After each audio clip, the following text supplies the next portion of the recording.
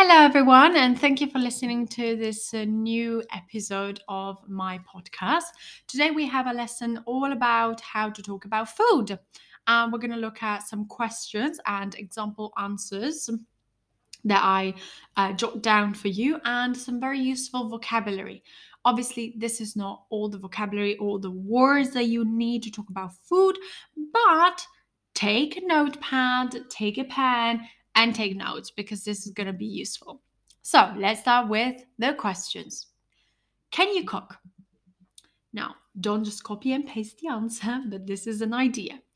Yes, I can cook some basic everyday food, but I would say that when it comes to making those more, complicated dishes, I'm not very good at it. Apart from easy meals, I really cannot cook anything else. However, I would love to learn. So I'm planning on joining actually a live class on the topic to improve my culinary skills. Second question. Who does the cooking in your family or house? Cooking in my house is mostly done by me, unfortunately, because my partner is rarely at home. So I just tend to cook for myself, both for lunch and for dinner, because I work from home. I don't spend a lot of time on it though, because I just do it because I need to basically survive, let's say the truth, not because I love it, unfortunately. I'm not going to lie to you. Third question. What is the most famous dish from your country and can you describe it? Well, as I told you before, I'm from Italy and Italy has many typical dishes. And the cool thing I think is that they differ region from region, which I believe is the beauty of my country.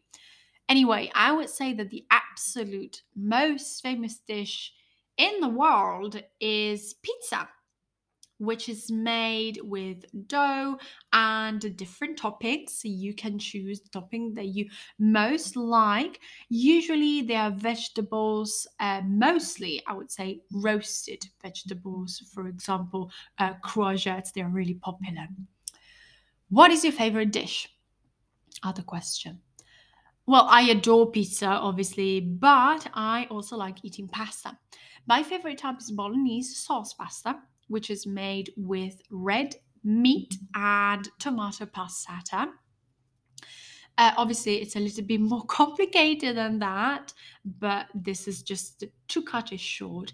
Anyway, the more you cook it, the better it tastes.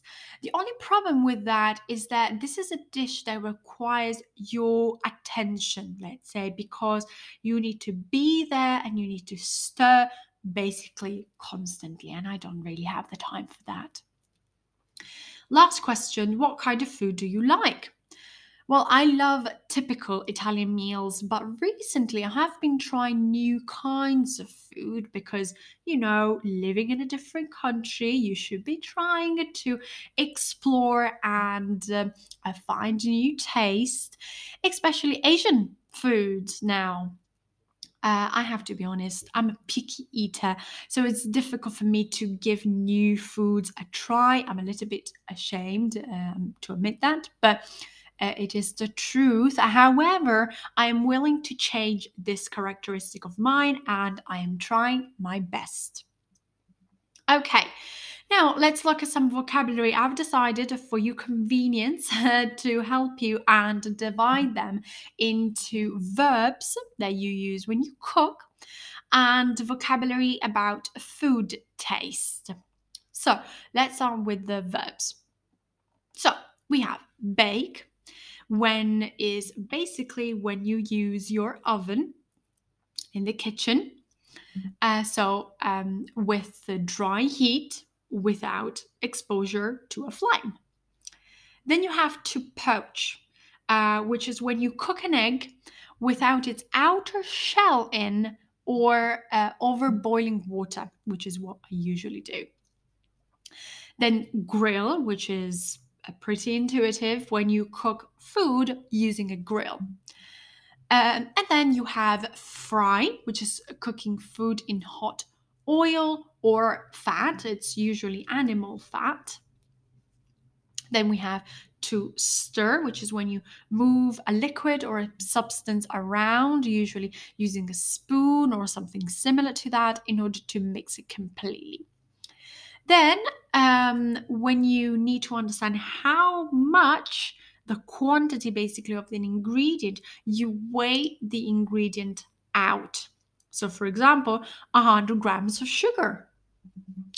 Then you wash or rinse something. Usually, you wash or rinse your vegetables, your lettuce, your spinach. But what do you do with vegetables as well? You also chop and slice and dice them. You chop onions, you slice potatoes, but you also peel. You peel when you remove the skin, the carrots, the onion, the potatoes, garlic, orange. Then you can grate. You usually grate cheese if you are Italian, but you also grate carrots and some nutmeg and things like that. What else can you grate? Not really sure, but I usually grate cheese or carrots, maybe, or courgettes, maybe in a salad. Then, when you prepare the chicken, for example, you remove and then discard, so you get rid of the seeds. Well, not the chicken, obviously, but in the case of the chicken, you would discard the bones and the skin. Then, when you are, for example, you're preparing a cake or a soup, you blend, combine, and mix together all the ingredients, the flour and the water, for example. Another thing that you can do is you beat or whisk the cream, the eggs, egg whites, which is obviously just the white part of the egg. Now, let's move on to food taste. Let's start with the most boring one, which is bland, which basically means tasteless or having very little taste. The opposite of that would be tasty, which is a food, something that has good flavor. It is nice to eat. Then we have spicy. Obviously, spicy is something full of spices. It's flavored with spices. Mild is the opposite, basically, not hot or strong in flavor. Delicious, extremely good tasting. Similar to that would be mouth watering. Then we have bitter, which is usually a strong, often unpleasant taste. For example, dark chocolate for me, or coffee without any sugar is pretty bitter. The opposite is sweet, so with a little bit of sugar. Dry means not wet or without any cream on it. Related to sweet as well, we have salty, which means taste of salt.